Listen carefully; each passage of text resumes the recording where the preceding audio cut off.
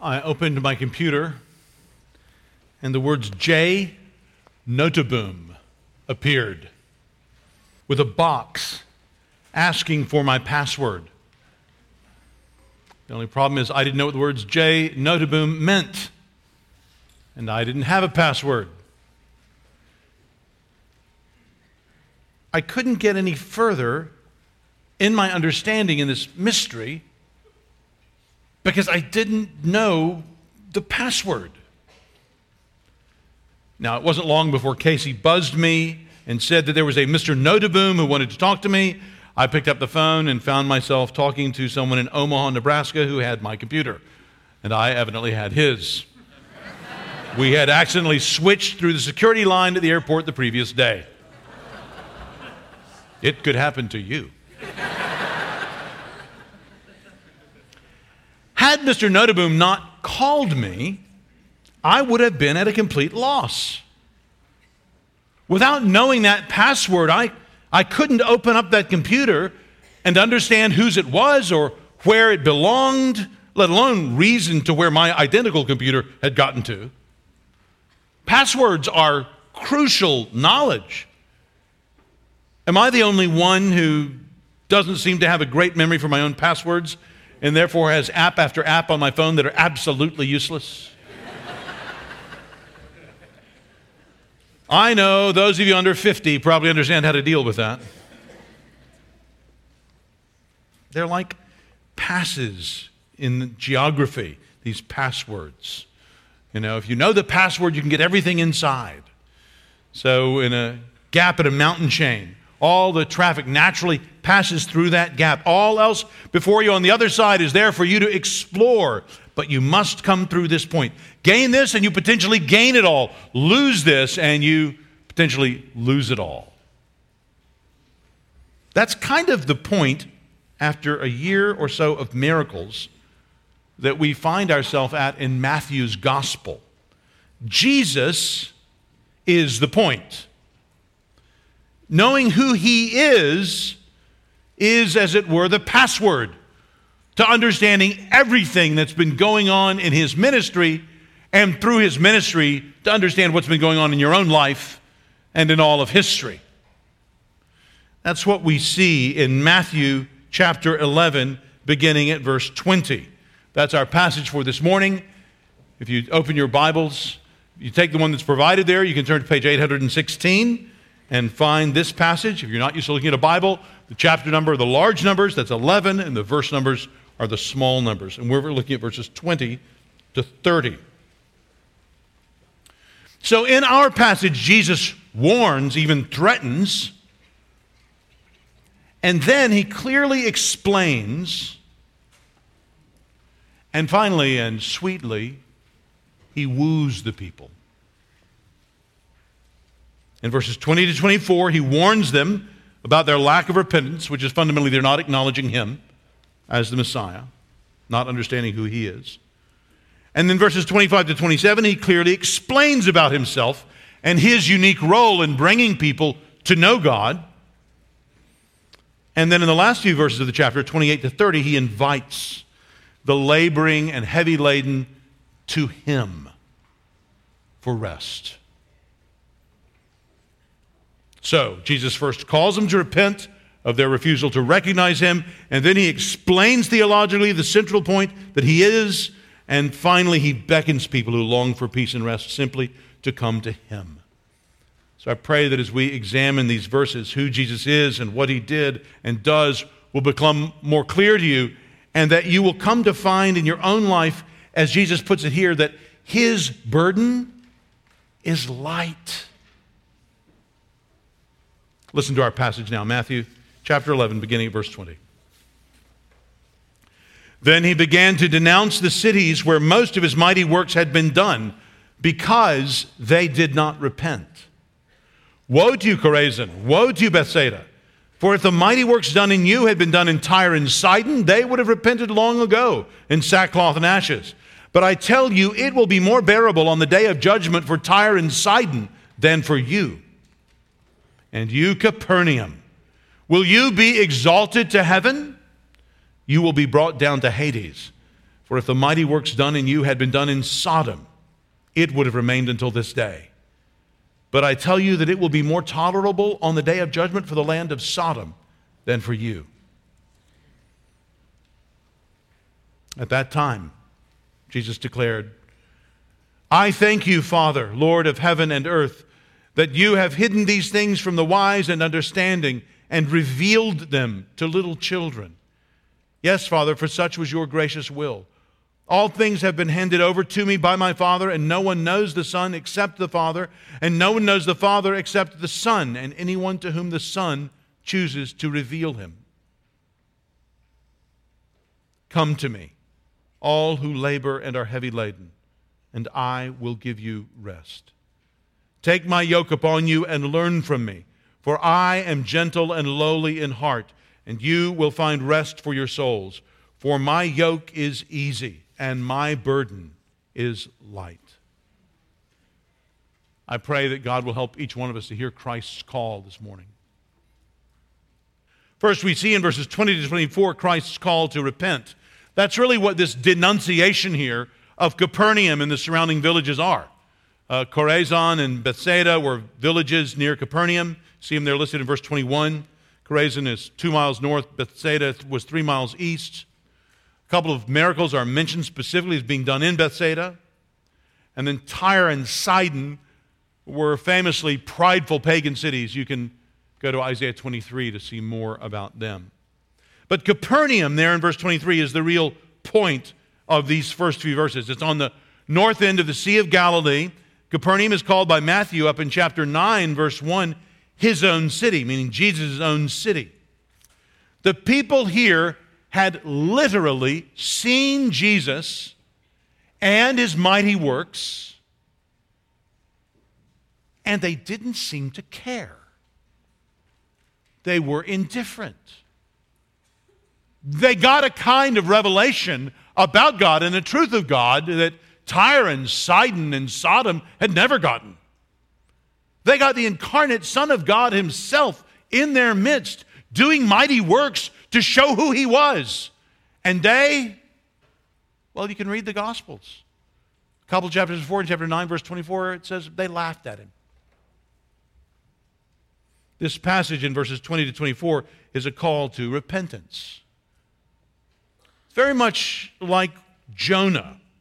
When he came prophesying a judgment that never came to Nineveh, it's because the denunciation of Nineveh that Jonah brought was a prophecy aimed at those who were then alive, who could hear this warning of the coming judgment and receive it and repent, which, praise God, the people of Nineveh did. So that's how this is functioning for Capernaum and the people there at the time. Christ is warning the crowds, as they're called up in verse 7, about the bad that they should avoid, the bad of God's judgment. He calls on them to properly fear God and his judgment for not recognizing Jesus as the Messiah. They should repent by recognizing Jesus. That was the very point of all the miracles he had been doing among them. One of the most basic points we learn about reading through Matthew and really all the Gospels is that the purpose of each miracle was to reveal a little bit more of who Jesus is and of what he'd come to do. He had just been making this very point to John the Baptist, remember? In the passage we last studied in Matthew's Gospel, the beginning of chapter 11, John the Baptist was wondering, are you the Messiah? I mean, I know you are, but you're not acting like it. And so Jesus, through the messenger that John sent, begins to walk him through Isaiah, remind him the signs that would be there, works the Messiah would do, show him these were the very works he had been doing. So that's what Jesus was doing in his miracles. Even as the least in the kingdom of God was seen to be greater than the greatest of earlier ages, greater than John the Baptist. So here in this passage, the sins of ignoring and rejecting Jesus were seen to be worse than the sins of the earlier ages. So part of what's going on here is simply that the scale of spiritual vastness had changed with the coming of the Son of God incarnate. So the rejection of him is the rejection of God in the most personal and concentrated way that could be imagined. And while his miracles did display his power and indicate his identity, isn't it interesting that mere miracles never created faith? Do you think you need to see a miracle to believe? Well, then you're different than the people in Capernaum, because they saw lots of miracles and didn't believe. Miracles must in and of themselves must not be the source of true saving faith in Christ. Friends, to have a little theology sidebar here, this is what theologians have called the ineffectual call. That is, where there is a call. Every miracle is a call to recognize who Jesus is, to repent, to come to him, but it doesn't have the effect of bringing about repentance and faith. Jesus' miracles and their accompanying teaching were informing people of who Jesus was, but they didn't in themselves create saving faith in him. These mighty works which were given to announce Jesus' presence were met with cool indifference in the very towns which witnessed his ministry. So the one who had come to be their Savior would become their judge. So many people just assume today that we end at death. That when we die, that's the end of our story, that we are annihilated. But here we're encountering this teaching that we encounter throughout the whole Bible, in the Old Testament and the New, that we humans have been made to survive death. That we, all of us, continue to exist beyond death. But that we don't, therefore, all have the same experience after death. We don't all go to the Elysian fields in a perpetual sunset state, or work on the fluffy clouds, playing music and enjoying grapes. Rather, the souls of those who believe in God and are trusting in his provision in Christ live with him forever, under his blessing. And those who do not, but who have died in their sins, continue to exist under the judgment of God. There are many questions I can't answer about this, but this much is clear. Any appearance of neutrality ends at death. You and I will continue to exist forever, but with the charade of indifference toward God removed. And it is the fear of that fate that is to wake us from our indifference and inattention to Jesus, and to cause us to ask who Jesus is and why he's come. The fact that Jesus has come and has brought us even more light and truth increases our liability to God's judgment of us. There will be an evident fairness in God's judgment. I think that's one of the things we see in this passage. God will want to be seen to be fair. And where there is more revelation, there is even more responsibility. Understanding increases responsibility. Thus it was in God's pity that God sent Jonah to denounce Nineveh by proclaiming the truth of the judgment that was coming on them because they had deserved it by their sin. Friend, I pray that God will do the same to you in your heart this morning. If you've come assuming that the true God does nothing by nature but approve of you and me and support us and celebrate us eternally, that's a very popular belief in this world, and it is against what the Bible clearly teaches. That very much depends on our relationship with him. My friend, if you're not a Christian, let me encourage you to give special study to Jesus Christ. No one will be saved merely by respectable living. As I mentioned a moment ago, it was respectable at Capernaum to laugh at Jesus. When he said that the girl was not dead but just asleep, they just laughed at him. But it was wrong. And as a rejection of Jesus, it was a sin even greater than Sodom's immorality or Tyre's pride. Friend, imagine a day when your most significant regrets would be confirmed eternally. When those twinges of conscience or concern that you had could be brought vividly to light as the gospel is proved to be true and right, and you are proved wrong, just as your own conscience had warned you. Heed this warning here. Don't trust in your own ignorance or uncertainty as acceptable to God to prove your innocence, or at least your lack of sufficient understanding to be held responsible. God has made us all with consciences which imperfectly, though truly, instruct us and reprove us and bear witness against us. If you want to know more about that, spend a little time this afternoon reading Romans chapter 1 to 3. My friend, commit to work to understand Jesus better. See who Jesus taught that he is, who he was and is, why he came, what he has to do with you. We'll help you with that. We have many members of this church who would be happy to sit down and go through Mark's gospel with you in a study we do called Christianity Explained or Christianity Explored, written by an Australian Anglican minister. It's a good, simple way to just get the basics of Jesus. If you think that would help you, talk to one of us at the doors on the way out. Some Christians here today may have questions about degrees of reward and punishment because Jesus does use this language here of more bearable and more tolerable.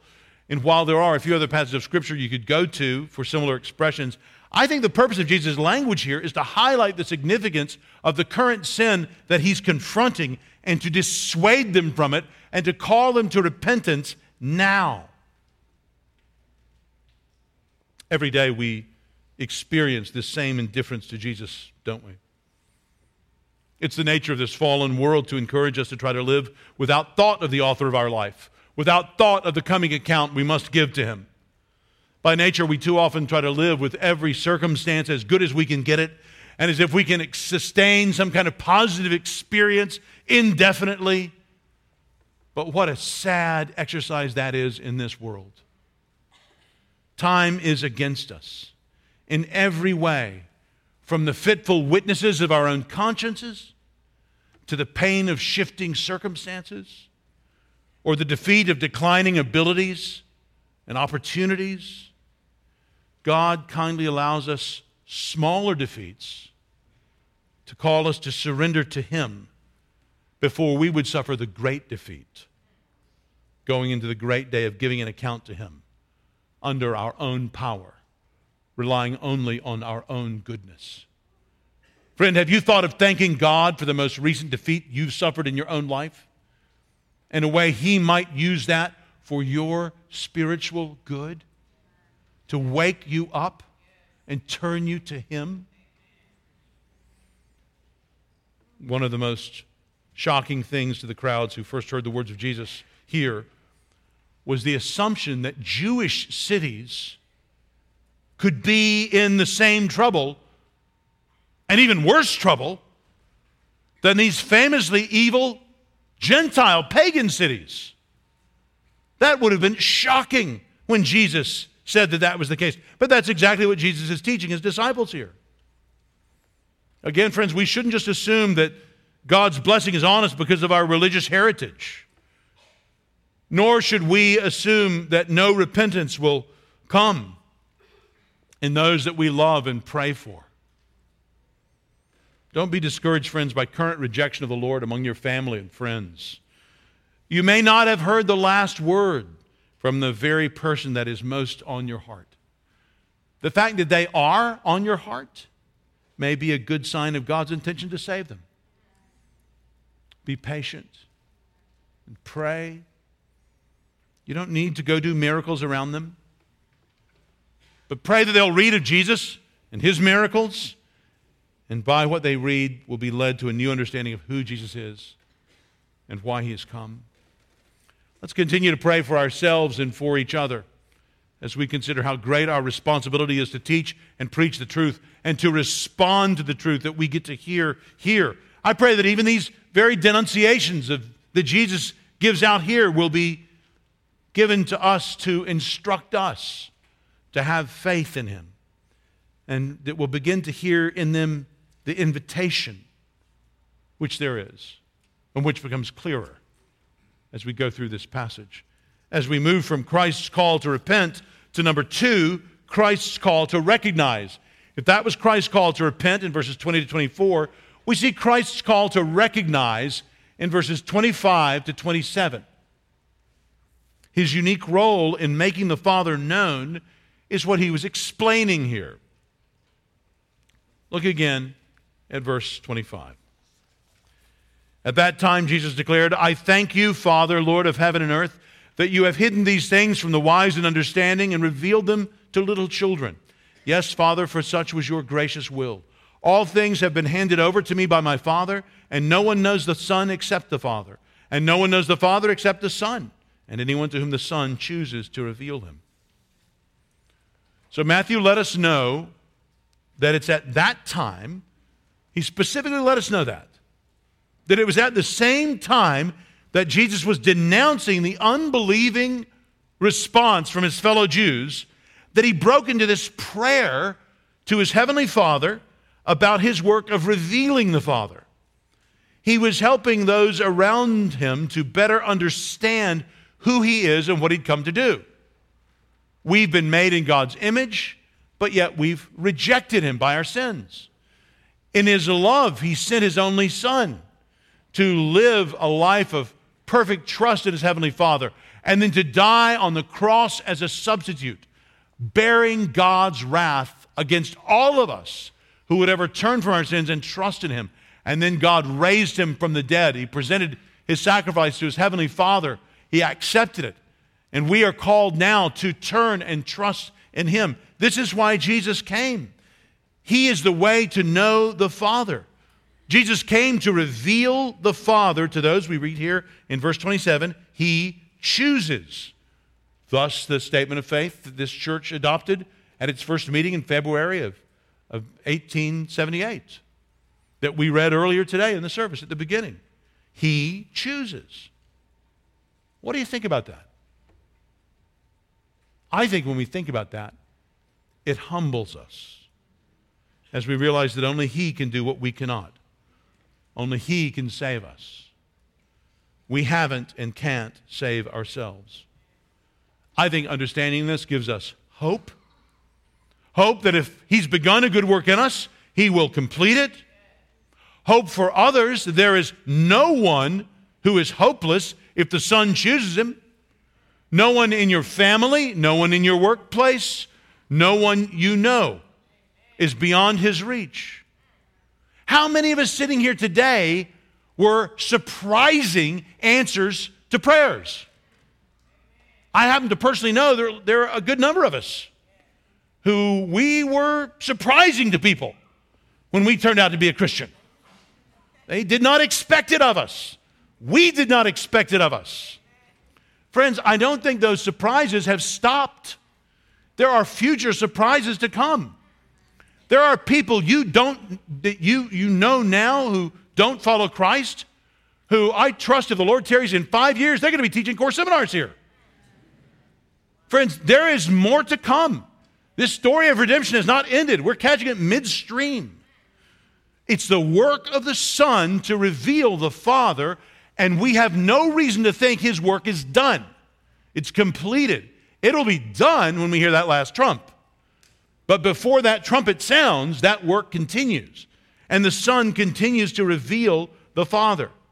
Now, to think theologically about this, another sidebar. If the miracles with the teaching in verses 20 to 24 were a call to many who did not believe, at least initially, and so were an example of a real, though an ineffectual call, here, if you look at that word reveal in verse 25 and chooses to reveal in verse 27, this is what theologians call the effectual call. That is, this is the call that does not fail, the call which will result in saving faith. It's striking, isn't it, that Jesus thanks God both for revealing these things and for hiding them. Did you notice that when you read this? It is good and right to thank God for his justice against those who reject his Messiah. And it is good and right to thank God for his merciful revelation to so many of those, none of whom in and of themselves have deserved our salvation, that he saves. That's really the devotional punch of verses 25 to 27 here. The very fact that Jesus can so directly move from denouncing sin to thanking God challenges us. And Matthew wants us to know it's at that time. He's so clear there in verse 25. But of course, it's rooted in the fact that, as we see in verse 26, it was God's gracious will. It was his good pleasure to do as he did. When does God ever not do what pleases himself? God's will was being accomplished even in Israel's rejection of the Messiah. More on that, read Paul's last statements in the book of Acts, in Acts 28, or read Romans 9 to 11. God was working his purposes. This is how Paul explained the gospel going out to the nations. God is the one who, according to Ephesians 1:11, works all things according to the counsel of his will. Now, while that might scandalize a bunch of Southern Baptists today, no first century Jew is surprised by that. Every first century Jew knows God's sovereign. There's no question about that. No, what might have turned their heads and raised a skeptical eyebrow back then was the unusually intimate way Jesus referred to Yahweh as my Father. That was not a done thing. Even the Our Father he did in the Lord's Prayer was unusual, but being corporate was a little bit better because God, the Lord, referred to Israel as my son. So you could, in some corporate sense, refer to God as our Father, though it was an unusual way to do it. But for Jesus to so personally refer to Yahweh, the Lord, as my Father would have struck them at their hearts and would have made them wonder, what is he talking about? And what he was talking about is, even in that small, singular, possessive first-person pronoun, he was showing his unique relationship to the Father that he was explaining in these verses, in verses 25 to 27. Jesus had referred to God like this up in chapter 10, verse 32 and 33 as my Father. But here in our passage, he actually stops and he explains this relationship. And it sounds a lot like John's gospel, doesn't it? It's like a little island of John in the Sea of Matthew right here. It sounds like John 6:37. All that the Father gives me will come to me, and whoever comes to me I will never cast out. My non-Christian friend, you may come to Christ long before you understand all this theology we're talking about right now. A lot of us here today who are Christians, we become Christians because we decide to follow Christ, which is real and true. That has to happen. But then later we start asking the question, now why did I decide to follow Christ? And then we start getting into a whole bunch of theology. You don't have to understand all that theology before you come to Christ. What you need to know is that there is one who beckons you to him, that calls you to him today, the Son who would introduce you to the Father, bring you to know the Father. That's who you're called to respond to today. Of course, here in verses 25 and 26, we learn that the truly mature would not be those who externally were most confident of their own qualifications. They would be those who were responsive to God's word, like the fishermen that he was training even then to lead his churches. These disciples, he calls them here, are little children. You see that, verse 25. Little children, insignificant in the world's eyes, people with no outstanding religious credit or advanced theological degrees or formal rabbinical training. I love how J.C. Ryle put it. Let us watch against pride in every shape. Pride of intellect, pride of wealth, pride in our own goodness, pride in our own deserts.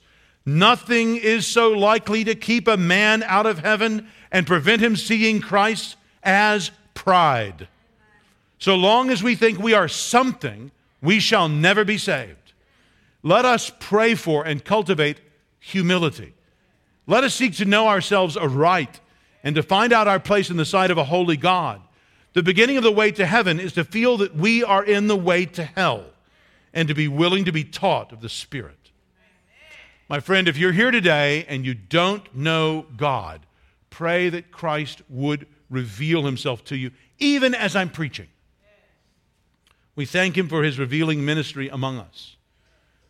Do notice here in verse 27 that Jesus clearly teaches that he is the only way you will ever come to know God the Father. I hope this leads you to study Jesus in his life and teaching and come to trust him and to believe in him. We Christians humbly trust God and thank him for his wisdom in hiding himself from some who may think better of themselves than they should, even as he reveals himself to some of us more surprising ones. In both activities, God really gives us a preview of the coming final reality. And Jesus, teaching about it here, prompts all of us now who hear to respond in faith in Christ. Are you surprised how much teaching there is in this prayer in verses 25 and 26? So many times I hear people say, prayer is just me talking to God. Well, no prayer is ever less than you talking to God. But many prayers are much more than merely you talking to God. So if you take every prayer you find in the prophets, you'll find many of them are chapters-long theological treatises. Augustine's entire book, Confessions, is one long prayer. At the Westminster Assembly in the 1640s, they would break the assembly's discussions for days of prayer and fasting. And when they would have a day of prayer and fasting, they would have a minister prepare a sermon for an hour. And then a minister to prepare to lead in prayer for an hour. And then a minister to prepare for a sermon for 2 hours. And then a minister to lead in prayer for 2 hours. And they understood that those prayers are every bit as much an object of preparation as other forms of teaching. You'll notice that here. We have some prayers in our church which are brief supplication, prayers of intercession. We do those very commonly, just as we see each other in the hallway. Perhaps you did it already this morning at your breakfast table. We'll do them tonight in the service when we pray.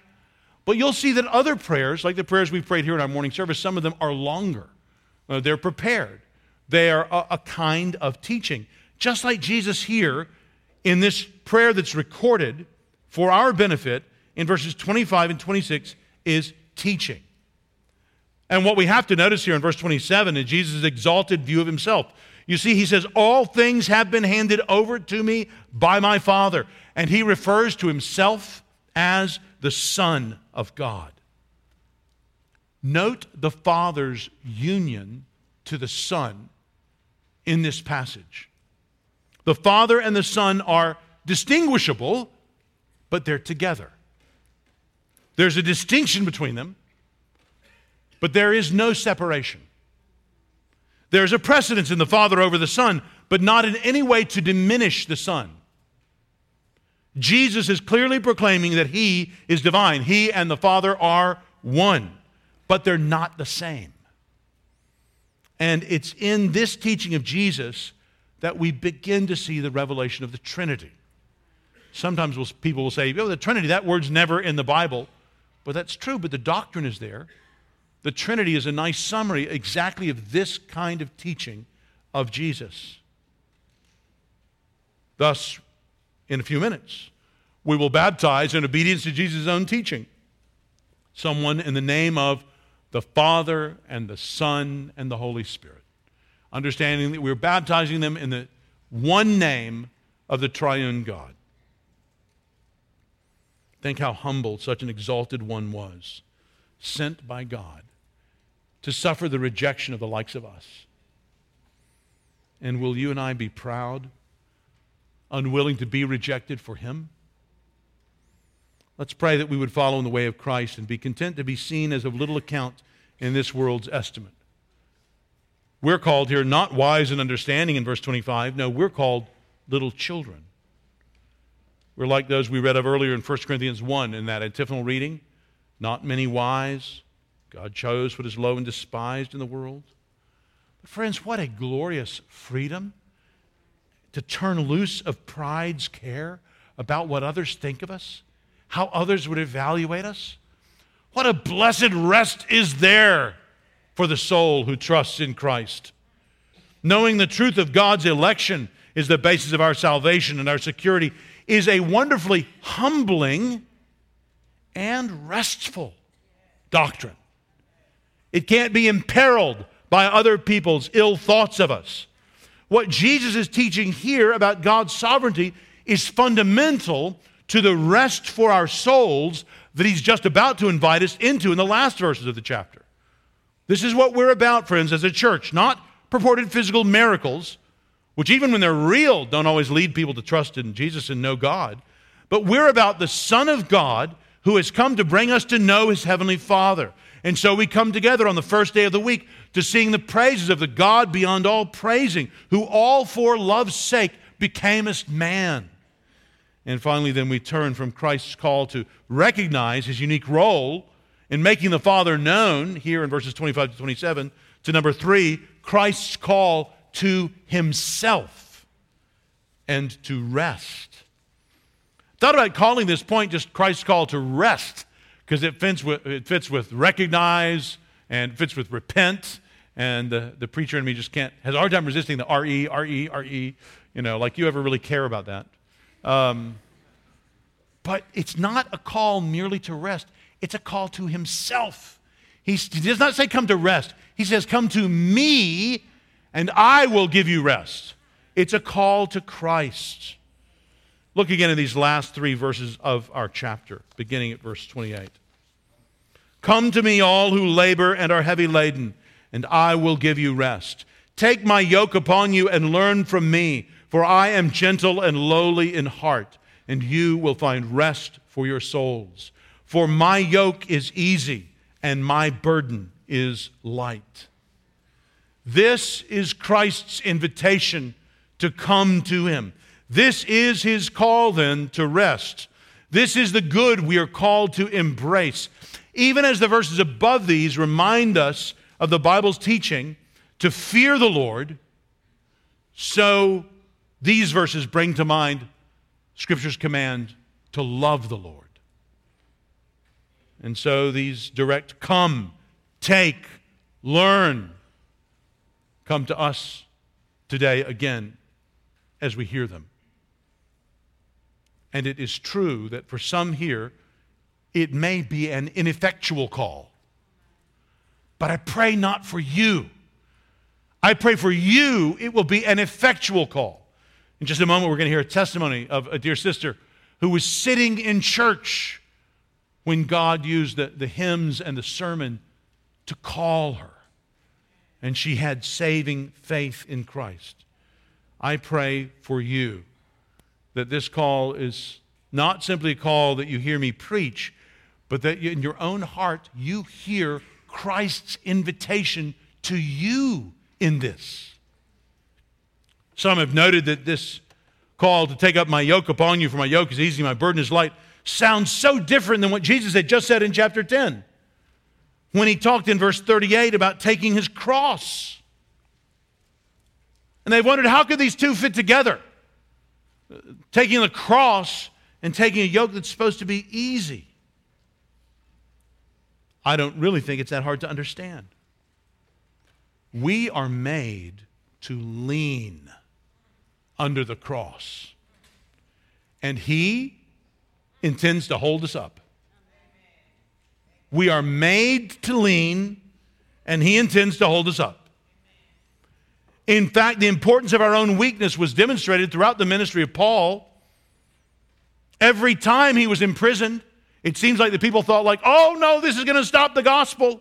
Every time he writes them, by the way, you don't need to worry about me being in prison. This is actually going to forward the gospel. My weakness is the platform for God's strength to be made evident. So far are these weaknesses things which hinder the gospel. They are the means God will use to push the gospel forward. Now, friends, we're in Washington, D.C., and we're on Capitol Hill, and this is the exact opposite. If there's any place on earth that has no ears for this message, it is where we are standing. Some of you make the money out of which you tithe to this church, teaching people how to appear invulnerable. Like they had no problems. Nothing can touch them. The Christian truth is the exact opposite of that. We all are in desperate need.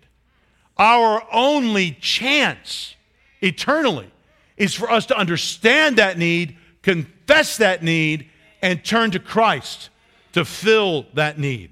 We need forgiveness. We need acceptance, and we can gain that not from our own strength, but we have to lean under the cross, and he is committed to support us and to bring us all the way home to himself. And this is how we can know real rest. When we are functioning as we are literally made to function in God's image, relying on him, displaying him even as we rely on him. We display the truth about him to his creation. Christ is appealing here in verse 28 to all those who labor and are heavy laden. This is how Jesus described the Jews under the Pharisees. Do you remember that? Later in Matthew 23, verse 4, he says, they preach, but they do not practice. They tie up heavy burdens, hard to bear, and lay them on the people's shoulders. That yoke Jesus mentioned in verse 29 is just a metaphor for submission and service. When Peter was appealing to the other apostles in Jerusalem in Acts 15, he mentioned placing a yoke on the neck of the disciples that neither our fathers nor we have been able to bear. Friends, perhaps you've come today and you don't feel worthy of Jesus. Maybe you feel like you would just be a burden to him. But Jesus has come exactly for those who are heavy laden, for those who are burdened, for those who are troubled. Could it be that he's come for you? Why not? Why would you think he hasn't come for you? Whatever it is that you're getting your identity from now, turn that over to Jesus. He's the one you are meant to serve with your whole being, to fear and to love, to obey and to delight in. He will give you rest from moralism, rest from works righteousness, rest from self-justification, rest from all the ways you would try to make yourself right with God, acceptable to God. He will give you rest from trying to earn your own salvation. Friends, law-keeping can be a terrible bondage, can't it? I'm not encouraging you to immorality, but I am encouraging you not to trust in your salvation in your own morality as the basis. It's Christ that we rely on. Positively, this rest is peace. It's the security that comes through a right relationship with God. We are being invited into the rest of God that he began in Genesis chapter 2 on that seventh day after he'd made all that there is. We read there that he rested, that rest which is full of satisfaction after work well done and completed. This is the rest that comes with nearness to him for those he loved. He promised it to Moses. He held out this promise to his Old Testament people. We read about it in Hebrews 4. There remains a Sabbath rest for the people of God. For whoever has entered God's rest has also rested from his works as God did from his. Friend, what are you looking to give you rest? How's it working? Did you meet your financial goals? Did you meet your weight loss goals? Did you get that degree or that certificate? Did she finally agree? What goal have you been looking for? Has achieving that goal given you the rest and the peace that you've needed? How many times do you have to be taught the same lesson? You aren't meant to be satisfied by the achievement of these smaller goals. One of the great truths that God teaches us is that for sinners like us, there is no true and lasting rest apart from our repentance. Christ frees us from wrongly serving our sins and wrongly trying to save ourselves by our own good works. Both are false and lying masters, sins and good works. And note here that Jesus invites us to himself personally. He has made himself, his person, central to our salvation. And he invites us to come, that is, to have faith in him. This is what the Jews of the day would have expected to come from following the Torah. That's how life would come. Choose life. But how do you really choose life? You really choose life by choosing to follow Jesus. I pray that we as Christians will be marked as being those who look for the laboring, who look for the heavy laden, who look for the tired and the burdened, and work to bring them true rest. What would it mean for you to look like an agent of this kind of rest in your neighborhood, in your business, in your school, or among your friends? Are you able to lay down at night and rest in the faith of the God who can rule the world without your aid for maybe a few hours? He can take care of things without your assistance.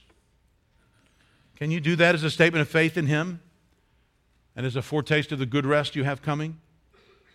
Good rest that we have now should fuel our hope and our eternal rest to come. In verse 29 here, Jesus invites us to learn from Him.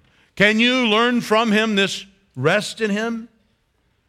Jesus has been anointed in order to teach us. He seems to be inviting His disciples who were hearing Him into that same relationship that He had as the Son with the Father. It sounds, again, like John 17. It sounds like the fully rested up energy that we read of in Isaiah 40. Have you not known? Have you not heard? The Lord is the everlasting God, the creator of the ends of the earth. He does not grow faint or weary. His understanding is unsearchable. He gives power to the faint. And to him who has no might, He increases strength. Even youth shall faint and be weary, and young men shall fall exhausted. But they who wait for the Lord shall renew their strength. They shall mount up with wings like eagles. They shall run and not be weary. They shall walk and not be faint. Friends, this is the energetic rest Christ is promising. Not inactivity, but a full delight in considering all that Christ is sufficiently for us.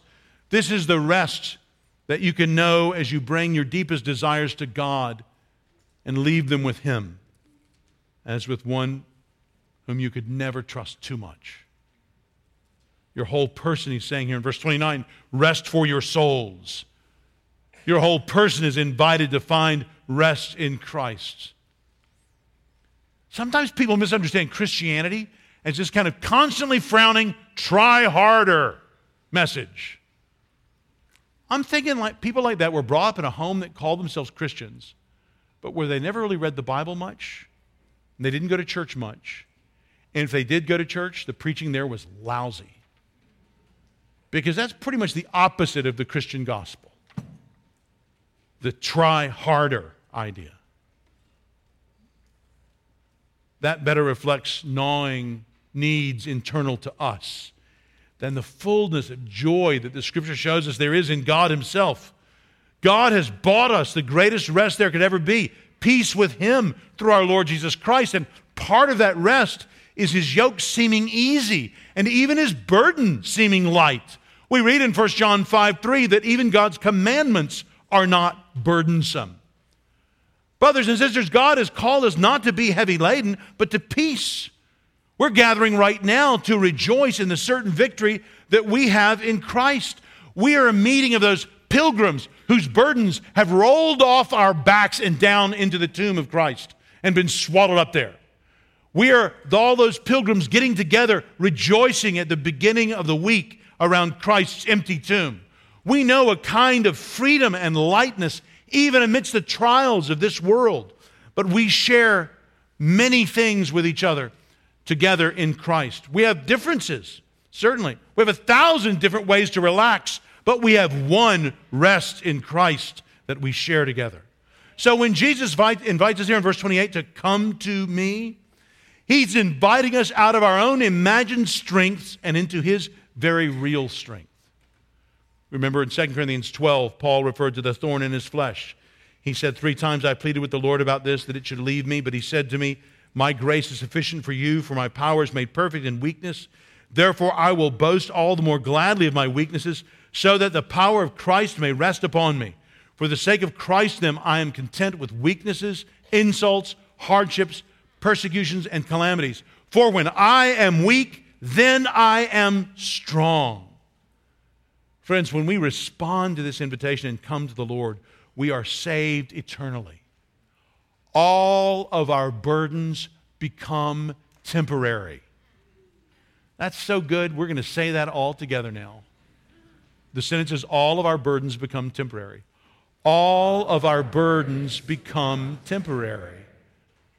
When we come to Christ, all of our burdens become temporary.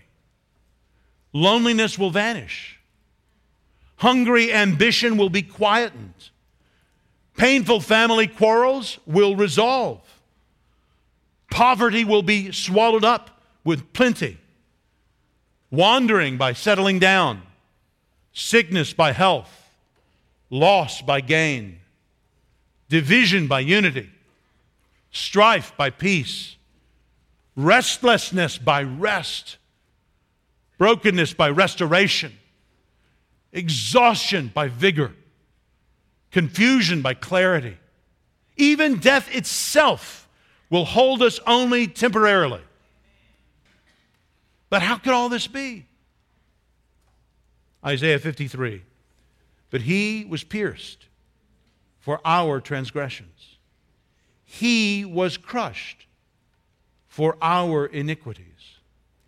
Upon him was the chastisement that brought us peace. And with his wounds, we are healed. All we like sheep have gone astray. We've turned everyone to his own way. And the Lord has laid on him the iniquity of us all. So we rest on him. Will you? Let's pray together.